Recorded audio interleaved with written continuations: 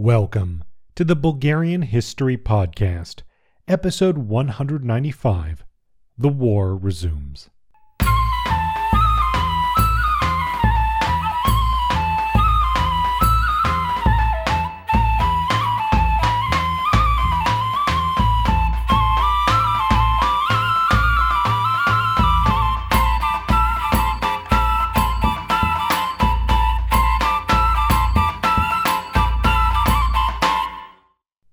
Now, first as always, I want to thank our newest patron, and that is Alec. Big thanks to you, Alec, and as always, for everyone else, you can support the show for as little as $1 an episode, and even for that amount, you get some cool stuff. In that case, a special History of Bansko mini-series, but there's lots of other neat stuff, so check out Patreon if you're interested. And with that, let's get into it. Last time, an armistice was finally signed, pausing the fighting while peace negotiations began in London. There, Bulgaria's insistence on taking Adrianople, as well as Serbia's that they should be given access to the Adriatic Sea, are both major sticking points. Meanwhile, Greece, having never signed the armistice, continued to fight on the Aegean and a few islands. The great powers, for their part, have agreed that an independent Albania should be established, but are still figuring out what the borders of that Albania should be. Otherwise, the Bulgarian Navy had its first proper battle, with one of its torpedoes hitting an Ottoman cruiser, and, to cap it off, Alexander Nevsky Church, the sort of most iconic church of the entire Bulgarian nation, was completed in Sofia. So, now we're starting off in early January of 1913, with negotiations for a final peace based on that initial armistice ongoing. On January 4th, the great powers came to an agreement that indeed the Ottomans should give up Adrianople and those key Aegean islands near the mouth of the Dardanelles that kind of help control shipping in and out, sending the Ottoman representatives a note informing them that this is what the great powers have decided. 5 days later, on the 9th, the Ottomans finally gave in and accepted. So there you go. The Greeks and the Bulgarians got what they wanted. Well, let's say yes and no, because yes, they did, but it lasted mere hours. Now, to explain what happens, I've got to rewind a little bit and remind you of a few events in Ottoman politics.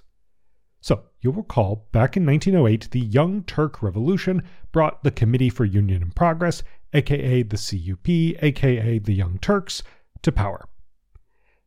The next set of elections in 1911 actually brought an opposition party to power, but then new elections in 1912 were rigged, more or less, by the CUP to give themselves an overwhelming majority. So you've had this kind of back and forth between the CUP and the party opposing it. Now, this opposition party, along with a group of army officers, managed to get the CUP government elected in 1912 to resign back in July of that year. This triggered new elections, but before they could be held, the Balkan War broke out, and they were cancelled until the war was finished. So, during the war, the Ottoman Empire has been run by a kind of non-partisan interim cabinet. Back in October, the Grand Vizier had resigned and been actually replaced by a member of that opposition party. So, again, the Ottomans are technically being run by a non-partisan government, but the reality is that the government is being run by a member of the Freedom and Accord Party, which is the main party I've been talking about that opposes the CUP. So technically it's a non-party government, but in reality it's kind of an opposition government. I promise all this is important. I know it's a bit confusing.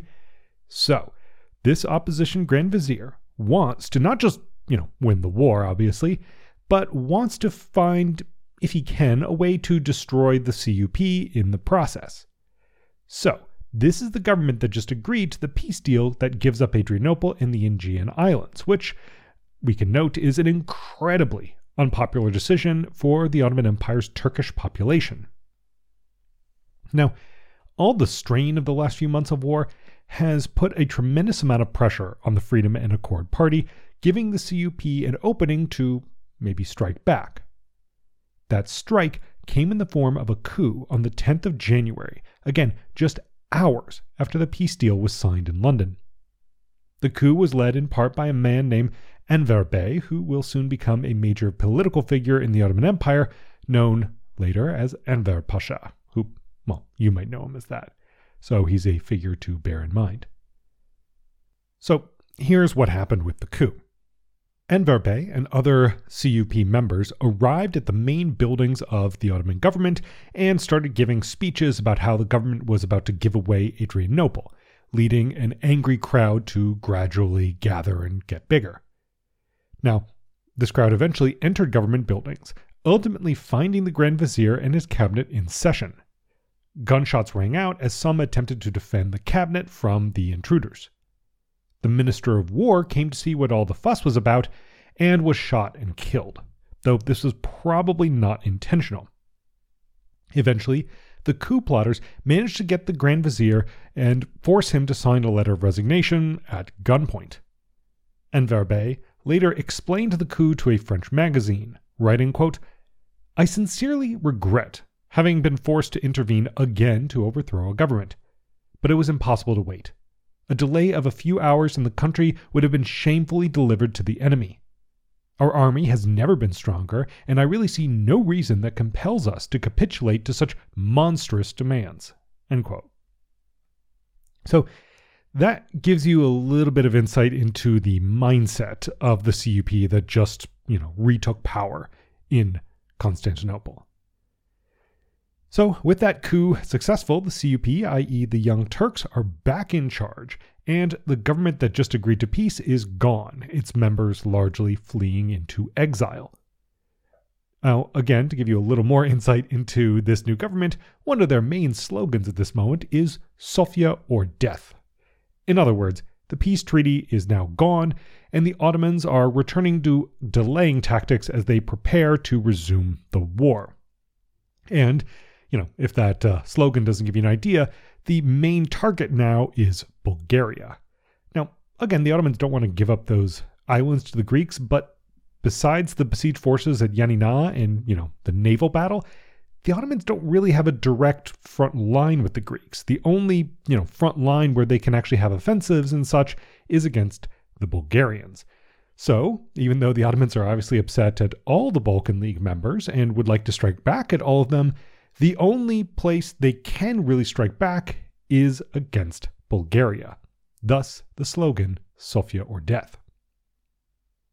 Now, I found conflicting sources about what precisely happened next. Either the Balkan allies broke off negotiations on the 16th, or the Ottomans ended them on the 23rd, but regardless, the Ottomans resolved to resume the war rather than accept the peace terms that the Balkan allies and the great powers were demanding. Now, this made sense because the Ottomans could clearly see, anyone with eyes could, that the Balkan League was fracturing. By now it was clear that Austria-Hungary was not going to allow Serbia to gain access to the Adriatic, which meant Serbia was going to be even more strident about getting all the Macedonian territory it occupied, much of which was, in theory, promised to Bulgaria. This, in turn, was bound to lead to conflict with Bulgaria. Then there were Bulgaria's negotiations with Greece. The Greeks wanted a border with Serbia, i.e. they backed Serbia's annexation of all the Macedonian territory it controlled, because basically the territory it promised to Bulgaria would have jumped in between the two and prevented them from having a border. The Greeks also wanted Thessaloniki, Ceres, and Kavala. In other words, not only did the Greeks want Thessaloniki, they wanted a bunch of territory west of Thessaloniki, which Bulgarian troops had actually liberated and now controlled. So, yeah, it's clear to everyone based on what's happening in the negotiations that things between Bulgaria and her allies are not looking very rosy. Now, in response to all these demands, the Bulgarians were basically claiming that territory should be allocated based on the military sacrifices each country had made, with Geshov, the prime minister, stating, quote, "Let Venizelos," the Greek prime minister, "compare the size of our army and the amount of our sacrifices with those of the Greeks, and he will understand the outlandishness of the project and our categorical refusal to accept it even as the basis for discussions." End quote. So even Geshov, who in general is very diplomatic, he's really been striving throughout these months to keep the alliance together, to keep everyone happy. Even he finds the Greek demands to be outrageous. Now, this Bulgarian-Greek rift had really started all the way back in December, when the Greeks had attempted to establish administration in territories that Bulgarian troops had liberated, again, the ones I just mentioned, as well as releasing Ottoman prisoners of war, which Bulgaria feared would just return to fight Bulgaria because, again, Bulgaria was the only country that the Ottomans really directly bordered at this point. So, yeah, the Greeks were just letting go people who could just run and fight the Bulgarians. Obviously, the Bulgarians didn't appreciate that. So, even in December, the Bulgarians were starting to feel that the Greeks are not playing very fair. They're doing things we don't like. And the Bulgarians were getting a sense that they might actually have to fight Greece over Salonika. Hall, in particular, argues that, quote, the Bulgarians should have made a greater effort to reach an agreement with the Greeks. An acknowledgement that Salonika was Greek might have gone a long way towards resolving this problem. In London, they missed an excellent opportunity to settle this issue.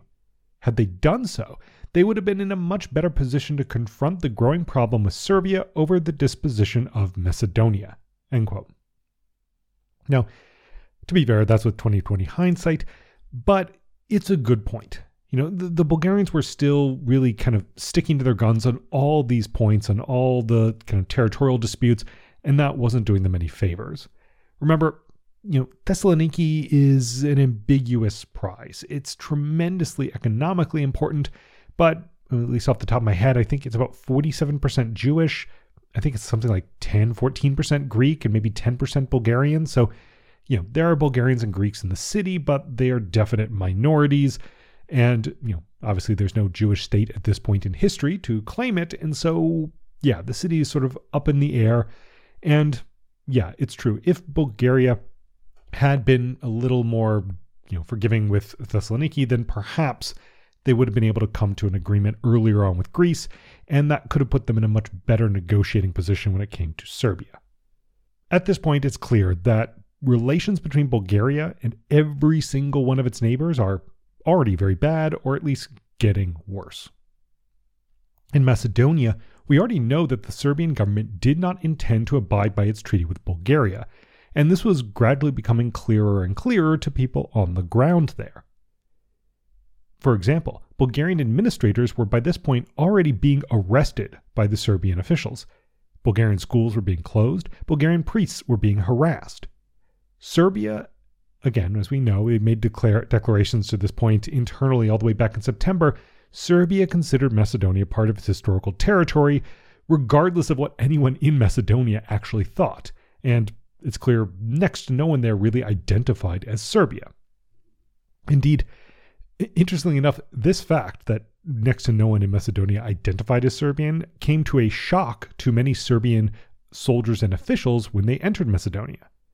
My favorite kind of amusing example comes from Christopher Clark's book Sleepwalkers, in which he recounts how the Serbian heir to the throne, Prince Alexander, was traveling around Macedonia, these newly conquered territories, and as he spoke with locals, he became more and more frustrated. And the reason was encounters that went something like this, and this is basically taking quotes from the book. Prince Alexander, going up to a random local, "What are you?" Random local, "Bulgarian." Prince Alexander, and excuse my language if there's kids around, perhaps this is not a very PC response, but Prince Alexander's response was, "You are not Bulgarian, fuck your father." Now, apologies, that is the first time I've dropped an F-bomb on this podcast, but that is the quote. And, well, frankly, knowing the propensity of the Serbian language for elaborate curses, it doesn't surprise me that that's perhaps how Prince Alexander would respond to this frustrating answer. But you can see the Serbs are frustrated with how locals are interacting with them and the prevalence of Bulgarian identity in Macedonia at this time. But anyways, in response to all that, Serbia was already engaging in a concentrated campaign to suppress Bulgarian identity in Macedonia. Then, while negotiations were still ongoing in London, Serbia requested a revision of its treaty with Bulgaria. Their argument was that because Serbia was not going to get sea access, that it seemed Bulgaria was going to get more territory than it had originally anticipated in Thrace, that it was only fair that more of Macedonia should go to Serbia. In addition, they felt that Bulgaria had not sent as many troops to Macedonia as it should have. But yeah, based on all this, they wanted to renegotiate what had previously been agreed to. Now, of course, as we know, the Serbs had taken Macedonia without very much trouble and hardly needed Bulgarian assistance, while by contrast, Bulgaria's victories in Thrace had been very hard won and ensured the Ottomans could not counterattack or even reinforce their troops in Macedonia, effectively cementing Serbia's gains. Now, all of this as a whole was very concerning, but Bulgaria remained confident, first in its military strength, and second, that Russia would ultimately take Sofia's side and find an appropriate resolution. Then there was Romania. Recall that in the lead up to the Balkan War, Bulgaria had attempted to sign a treaty with Romania to ensure Bucharest wouldn't potentially side with the Ottomans or even the Austro-Hungarians against the Balkan allies. But what Bulgaria didn't realize was that Romania saw itself as the strongest Balkan state and very much wanted that to remain the case. In other words, Romania was becoming more and more hostile towards Bulgaria because Bulgaria was, becoming stronger and potentially taking more and more territory. The problem was that the Bulgarians were basically unaware that, Romania was becoming more hostile. Now, back in the summer, the Romanians had rebuffed Bulgarian advances because, as Hall puts it, they, quote, wanted to wait until the outcome of the war was clear before presenting a bill, end quote. So, in other words, once it was clear just how much more powerful Bulgaria was going to become, based on that, Bucharest planned to inform Sofia that it's going to need some chunk of Bulgarian territory in order to maintain a balance of power. It's just fair. So, this is something akin to Serbia's demands back in the 1886 war, where Bulgaria unified with Eastern Rumelia, and Serbia felt, hey, it's not fair that our neighbors should become more powerful without us being more powerful, therefore they should give us some territory to maintain a balance of power. Personally, I kind of imagine that, a kid gets all A's in school and their parents buy them a video game in recognition for their hard work, and the kid next door says it's not fair that the next door kid gets a video game, that he or she should get something too. I mean, yeah, it's kind of playing on this great power discussions, this great power language about balance of power, but it's a little bit absurd that, if your neighbor becomes more powerful, more wealthy, anything like that, that they should give up some of that to you just to maintain parity, or in the case of Romania and their own kind of self-image, so that they can remain stronger. It's, very odd, but, it's a little bit might makes right. And, these powers, they're claiming the, again, diplomatic language of balance of power and things. But, my reading of it is it's very much might makes right. We think we're in a powerful enough position to force this upon you, so that's what we're going to do. Now, all those analogies aside, the Romanians initially asked for the city of Silistra, which is up on the Danube, and in addition, a kind of adjusting of the land border where the two countries met.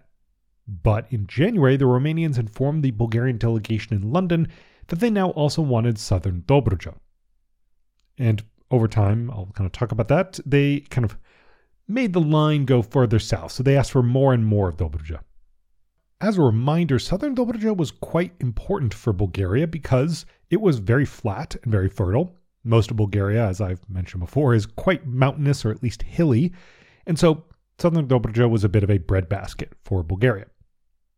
So Bulgaria, you recall all the way back in the Congress of Berlin, had originally wanted north and south Dobruja, but the Congress of Berlin decided to split it, giving Romania the northern bit and Bulgaria the southern bit. Population-wise, this is a bit complicated. Dobruja in general had a lot of Tatars and a lot of Turks, as well as plenty of kind of Romanians and Bulgarians.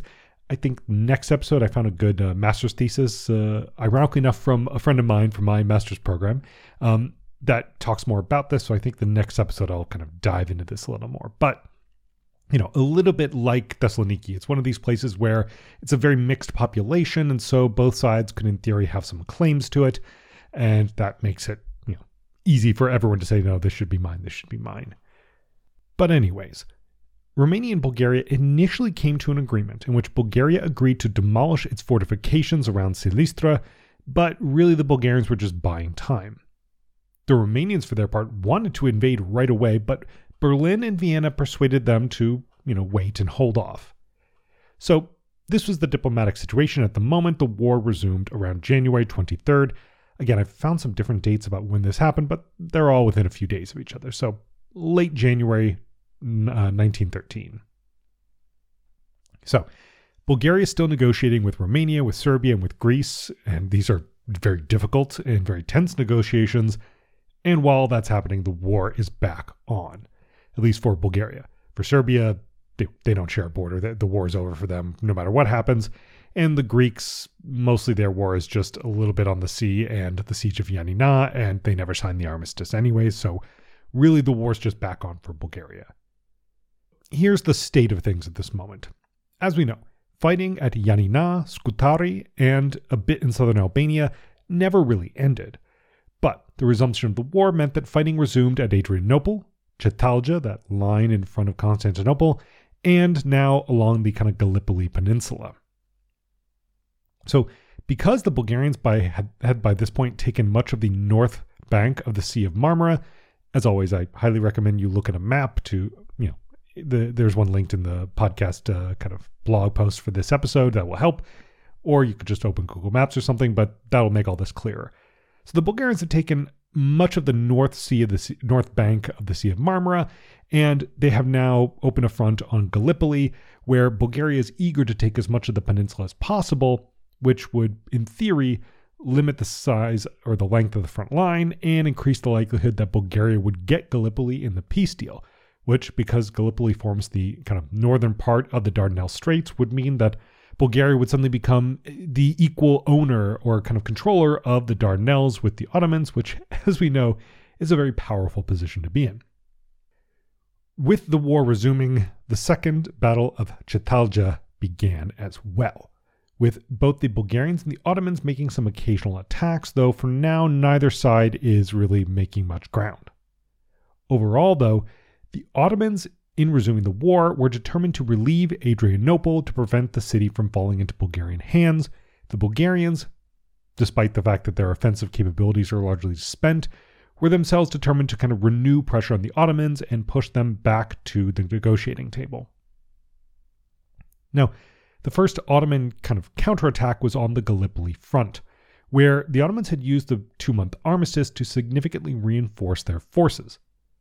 The main aim here was to advance north, linking up with a landing at Sharki on the shores of the Sea of Marmara, and ideally using this joint force to then push through the rear of the Bulgarian troops at Cetalja, advance into Thrace, and relieve Adrianople. The first stage of this plan, as I said, was at Gallipoli and began on the morning of January 26th, with an Ottoman division slowly advancing from its defensive positions, which ironically had actually been built by the British and the French during the Crimean War back in the 19th century, under the cover of a kind of dense fog, with the Ottomans only being spotted by the Bulgarians when they were about 100 steps away from the Bulgarian trenches. Both sides opened fire, including an Ottoman cruiser bombarding the Bulgarians from the Sea of Marmara, and within 2 hours the Ottomans had pushed forward along the shores of the sea and were in danger of outflanking a Bulgarian regiment.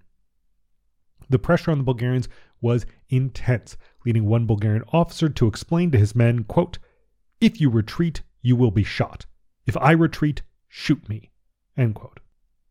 In response, the Bulgarians ordered a counterattack, which quickly pushed the Ottomans back to their starting positions. The Bulgarians then pressed their advantage, concentrating artillery and pushing farther forward, and soon, after some brutal hand-to-hand combat, the Ottomans were forced into a total retreat. Thus, in just over 11 hours, the Battle of Bulair, named after the settlement about halfway up the Gallipoli Peninsula, saw the Ottomans lose about half of their men and most of their equipment, totaling around 16,000 casualties. The Bulgarians, by contrast, took fewer than 600 casualties. As a result, the Bulgarians advanced further down the Gallipoli Peninsula, though the Ottomans did restore a defensive line there. Interestingly enough, one of the Ottoman commanders in this attack was a certain Mustafa Kemal, who is popping up yet again. But what about that landing that the Ottoman attack in Gallipoli was supposed to link up with? Well, there, the Ottoman navy had begun by bombarding the port of Charkoi the night before the attack in Gallipoli. In response, the Bulgarians pulled back about 2 miles and attempted to return fire. Then, the next day, around 30 to 40,000 Ottoman soldiers disembarked about 3 kilometers from the port. This landing was supposed to have happened in the morning at the exact same time as the Gallipoli attack, but it was ultimately delayed until the afternoon, weakening its, offensive punch. Once they landed, the Ottomans advanced on the port of Charkoi itself under covering fire from the navy in the Sea of Marmara. Now, this landing posed a pretty serious risk, potentially enabling the Ottomans to, again, push up north into the rear of the Bulgarian forces at the Cetalja line and potentially relieving the siege of Adrianople. As such, Bulgarian commanders quickly rushed in reinforcements to the severely outnumbered troops facing this enormous landing. But even before those reinforcements could arrive, the severely outnumbered Bulgarians held onto the port that first day, pushing the Ottomans back to their landing site. The next day, another Ottoman force landed on another stretch of coastline, but their plan was overall already facing difficulties, as the attacks at Cetalja and Gallipoli had failed, and so the longer the Ottomans went without taking the port of Charkoi, the more difficult it would be for them to support these tens of thousands of troops that they've landed logistically. For example, the Ottomans were pretty severely hampered by their inability to offload heavy artillery because, again, they couldn't take the port. Thus, on the third day, the Bulgarians counterattacked and pushed the Ottoman landings all the way back to their starting positions. As a result, in light of the failure to break through here or on any of the other 2 fronts, the Ottomans decided to retreat and get back on the ships and transfer the remaining of those forces back to Gallipoli, where they could reinforce that peninsula. So, in 3 days of intense fighting, the Bulgarians managed to defeat and push back a coordinated Ottoman counterattack from 3 directions designed to relieve Adrianople. Hall summarizes this pretty well, noting that the offensive showed how much the Ottomans had recovered their fighting spirit since the First Battle of Cetalja, but its failures showed the continuing failure of Ottoman leadership to take advantage of that renewed spirit. So the initiative was now back with the Bulgarians. Meanwhile, fighting still raged over at Yanina, where the Ottoman defenders had maintained an active defense since the siege began. However, they faced some setbacks as Albanian irregulars had destroyed the main port the Greeks were using to supply their besieging force back in the final days of the year. The Greeks had mounted a major attack in the rain back on January 7th, but it had narrowly failed. So the pressure was still on the fortress, but both sides felt at this point that Yanina, if it wasn't taken before peace was agreed to, it might be assigned to an independent Albania. So the Albanians and the Ottomans had a very strong reason to defend it and hold out as long as possible, and the Greeks had a very strong incentive to take it as soon as humanly possible. Over at Adrianople, the garrison there was pretty concerned that it might run out of food and supplies if it wasn't relieved soon, but they had used the armistice to reinforce their defenses however they could. The Bulgarian general Fichev summarized the Bulgarian predicament here, noting, quote, "If we attack Adrianople, we can fail and sustain great losses. If we do not attack, the war will continue," end quote. So, here as well, the Bulgarians know that if they don't take Adrianople, the likelihood they'll get it in the peace deal is, much smaller. But if they attack it, they can, basically lead to hundreds and hundreds, if not thousands, of Bulgarian dead and weaken their ability to sort of maintain a strong military posture. So it's dangerous either way. Now, General Savov was by this point hoping that the garrison of Adrianople would just surrender and save the Bulgarians from what could be a tremendously bloody frontal assault. One major issue the Bulgarians were facing, though, was a lack of heavy artillery, which led the Bulgarians to request some from Serbia. The Serbs agreed, noting that they'd work out compensation for this assistance later, to which the Bulgarians responded that the compensation would be only financial. So yeah, both sides are still playing this game with the peace negotiations and who should get what based on what assistance was provided. Now, the gigantic book of all the dates in Bulgarian history I have mentions that in the middle of the Ottoman counterattack, the Montenegrin, Greek, and Serbian governments met in Zurich to agree to act against Bulgaria, but I couldn't find any mention of this meeting in any other source, online or in paper, in English or in Bulgarian, so I have no idea if this meeting really happened. But regardless of whether that specific meeting happened, one thing by this point is very clear. As the fighting has resumed, despite victories on the battlefield, Bulgaria is in a worsening position vis-a-vis its Balkan allies, Romania, and the Ottomans. And so that's where I'm going to wrap up today. A coup in the Ottoman Empire has completely upended the political situation, leading to the evaporation of a peace deal that seemed to give Bulgaria what it wanted. And with that, the war is back on. More and more disagreements between Bulgaria and her Balkan allies are developing, as Serbia and Greece both seem to be preparing to fight for the territory they control, and even Romania is pressing its advantage and waiting for the right moment to demand more and more territory. But on the military side, Bulgaria did successfully defeat a major Ottoman counterattack, but that success has only really brought them back to the situation before the armistice.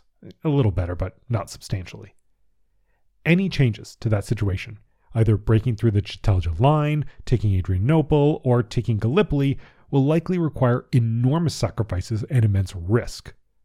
The question now is whether Bulgaria will take those risks and whether they might pay off. Next time, we'll see the squabbles between Bulgaria and its neighbors intensify even more as the Ottomans are pushed closer and closer towards final defeat. This episode was written and produced by me, Eric Halsey. The theme music was written and produced by the talented Teddy Raven. As always, you can check out more information in the link in the description or just go to bghistorypodcast.com, and I'll catch you all in the next one.